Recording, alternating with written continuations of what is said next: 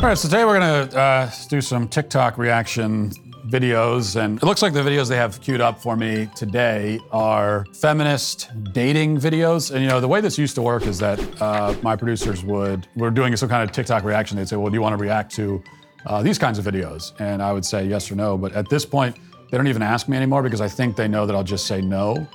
Because if they said, well, do you want to sit there for 10 minutes and react to feminist dating videos? I would say, I'm not going to do that. I don't care if it's good content. I'm not going to put myself through that. And so now there's no conversation. It's just the videos are put up in front of me, and here we are. So we're going to go through some of these videos of feminists talking about their dating experiences and giving dating advice.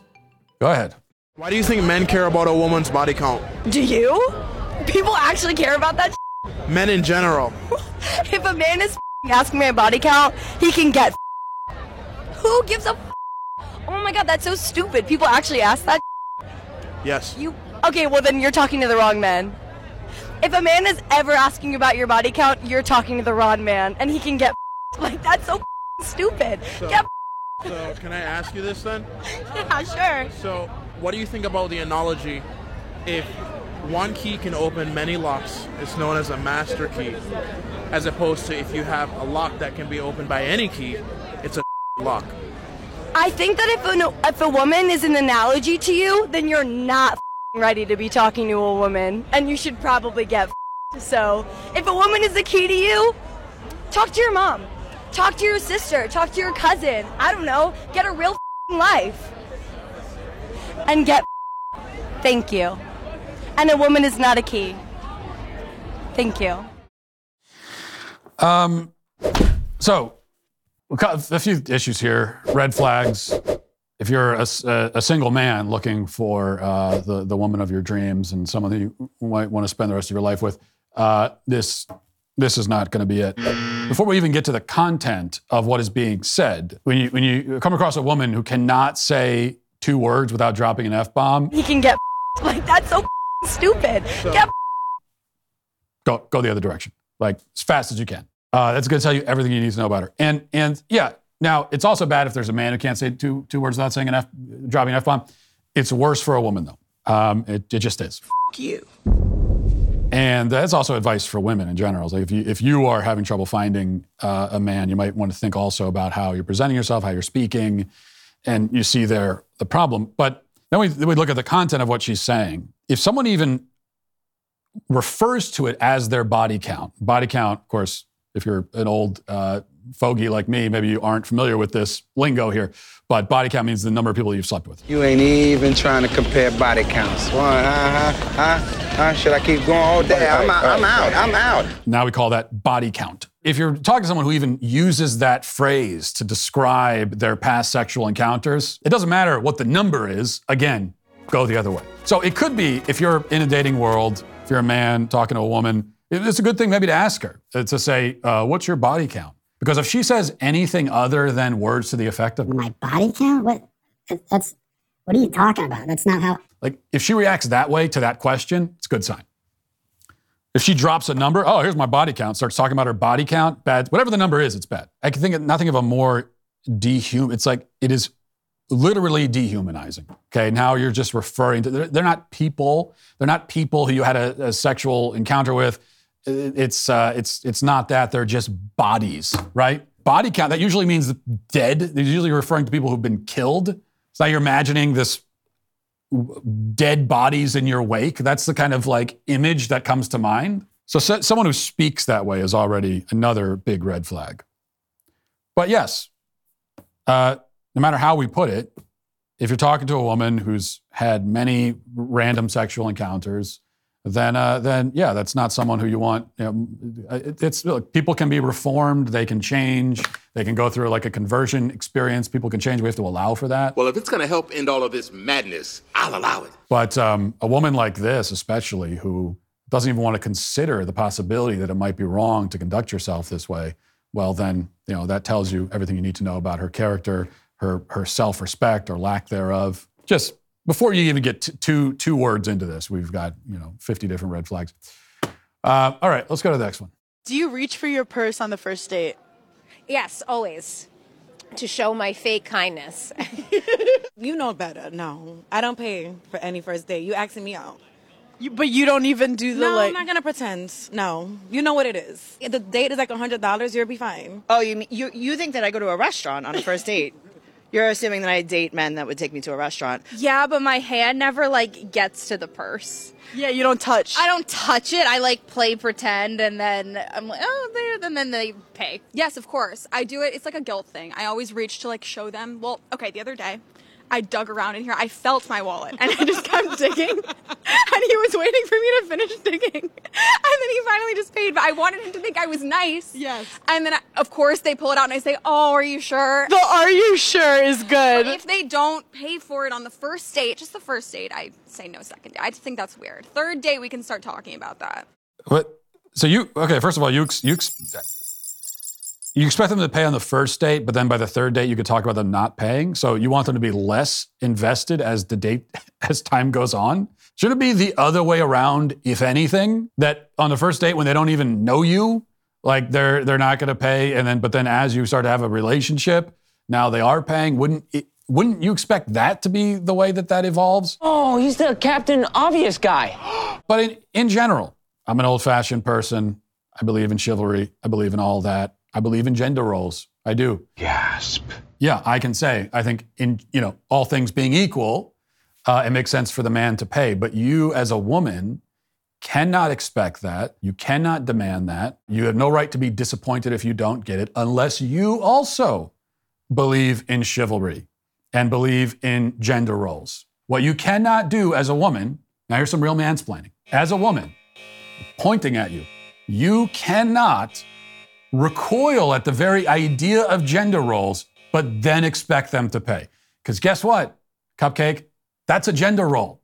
So you can't, you know what? I'm going to discard all the gender roles that have to do with me, but then expect the man to still abide by every gender role that will benefit me. That doesn't work. You don't get to do that. Y'all can't have it both ways, man. So if you want to be an enlightened, progressive, feminist woman who I don't believe in gender roles, men and women are exactly the same, then pay for your own damn meal. That's it. You can't expect a man to, it takes two to tango. This goes two ways. Gender roles do not just apply to one person. You don't get to get rid of all the gender roles except for the one where you get to have a free meal, okay? No. So if you are a traditional-minded woman and you comport yourself that way and you fulfill your end of the bargain, part of being chivalrous for a man is to be a man of dignity and a man of who commands respect and acts in a respectable way. If you also are that way as a woman, which means that you're not dropping F-bombs, you're not talking about your damn body count, guess what? If you have a body count that you refer to that way, you are precluded from having anyone pay for a meal for you. You're not that kind of woman. Sorry. I'm sorry. I'm not sorry. But if you comport yourself with dignity and you believe in tradition, you believe that men are men and women are women, and that's how you act, and you expect, and you want to find a man who has those same values, great. That's perfect. That's the way it should be. But you have to hold up your end of the bargain. You just do.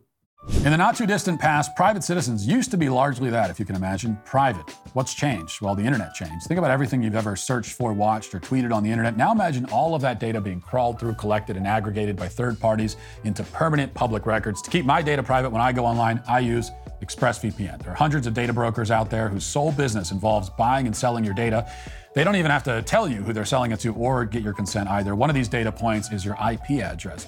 Data harvesters use your IP to uniquely identify you and your physical location, but you can mask your IP address with ExpressVPN. ExpressVPN reroutes my connection through an encrypted server that makes it more difficult for third parties to find me. If it sounds complicated, it's not, because all you have to do is just tap one button on the app and then you're protected. So if, like me, you believe that your data is your business, secure yourself with the #1 rated VPN on the market. Use my link expressvpn.com/WalshYT to get 3 extra months free. That's expressvpn.com/WalshYT. Dating apps, the place where we all go because we're living in a capitalist hell where we have neither the time nor the sense of community to actually meet people IRL.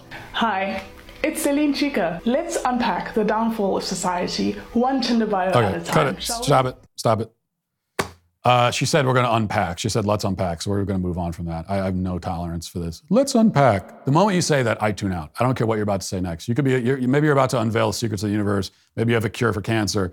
The moment you say, let's unpack. If you came to me and said, I have a cure for cancer, let's unpack it, I'm going to say, I don't want to hear it. Get out of my face. Get out of my face. I'll get inside your face. Here's why dating as a feminist feels impossible sometimes and what to do about it. I'm Lily, a top matchmaker turned intersectional feminist dating coach. And this question right here is so important. Hi, Maggie, new friend. We DM'd about her question. Let me read it out to you. I took notes. So you're feeling apathy, like dating All right, apathy. stop it. This is already taking too long. I'm already bored. Just go to the next one. Did you know that the happiest demographic of people is women over 30 without children who aren't married that live alone? Welcome back to part 2 of things I learned from my feminist mother. You do not need to get married. My mother was born in 1952. For the first 22 years of her life, women were not allowed to have their own bank accounts or credit cards. This changed in 1974, thanks to Ruth Bader Ginsburg. When I was a little girl, I was obsessed with Disney and the idea that somewhere out there was a prince who was coming to rescue me. Each and every time I would bring up this fantasy, my mother would quietly and gently remind me, sweetie, it's okay if you never get married. She told me that marriage was not all it was cracked up to be, and that happily ever after was more often an image that people painted rather than a reality. And now, thanks to that lesson, I fall into the demographic of the happiest people on the planet. Oh, what a shock. I am 35 years old. I live alone. I am not married, nor have I ever been married, and I don't have any children. It's pretty fantastic. Shocking. Oh, yeah, really. You're exuding happiness. It's funny when people reference ladies all right, pause it for a second. 30. Maybe, see, the Prince Charming never came for you because your hairstyle, you look like a My Little Pony. So that maybe if you hadn't done that, then you would have had the Prince Charming. Can you imagine this? I didn't want to make fun of her really because it's like she had no chance in life. When you got a mom, when you're a little girl and you're watching the princess, movies, as all little girls, like my own 3-year-old daughter is going through the phase right now that in my experience can last for like 3 years where she only wears princess. I have not seen her wear anything but a princess costume for the last 4.5 weeks. She wears it to bed. She wears it. She will not wear anything else. But can you imagine going up to a little girl watching the princess, is into the princess thing and then saying, that's not real. You won't be happily ever after. In fact, little child, you'll be better off living alone and dying alone. That's what would be good for you. So she claims that the happiest demographic are middle-aged, single women who live alone are the happiest. I guess this is one of those, what's the source? Trust me, bro. I guess this is one of those situations because it's hard enough to measure happiness. And so anytime you hear a new study indicates this or that about happiness, who's happy, who's not happy, it's just like, it's impossible to actually measure that scientifically, especially across entire demographics. What's the level of happiness in this demographic? It's not possible to actually do that in the first place. I mean, the only way you can even begin to measure happiness is to interview, ask people, survey people, and say, "Are you happy with this?" Survey says, It tells you what people will say about their happiness. And so, if this is true, I don't know which study she's based. Let's just pretend she's basing it on some study that found that single, middle-aged women without children who live alone are the happiest. Let's pretend there's some study that says that, and probably there is, because the study says anything.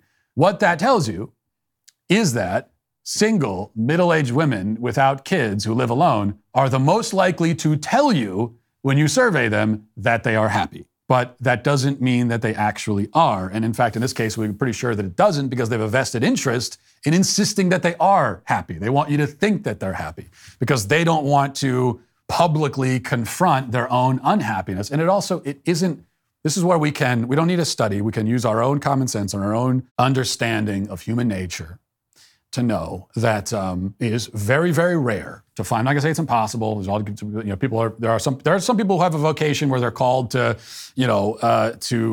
be hermits living in the woods somewhere, writing the next great American novel. I don't know, like those kinds of people exist. But for most people, happiness is shared. It is something that we find in our relationships, and especially our relationships with our families. That's how we're human beings. This is how we are meant to be.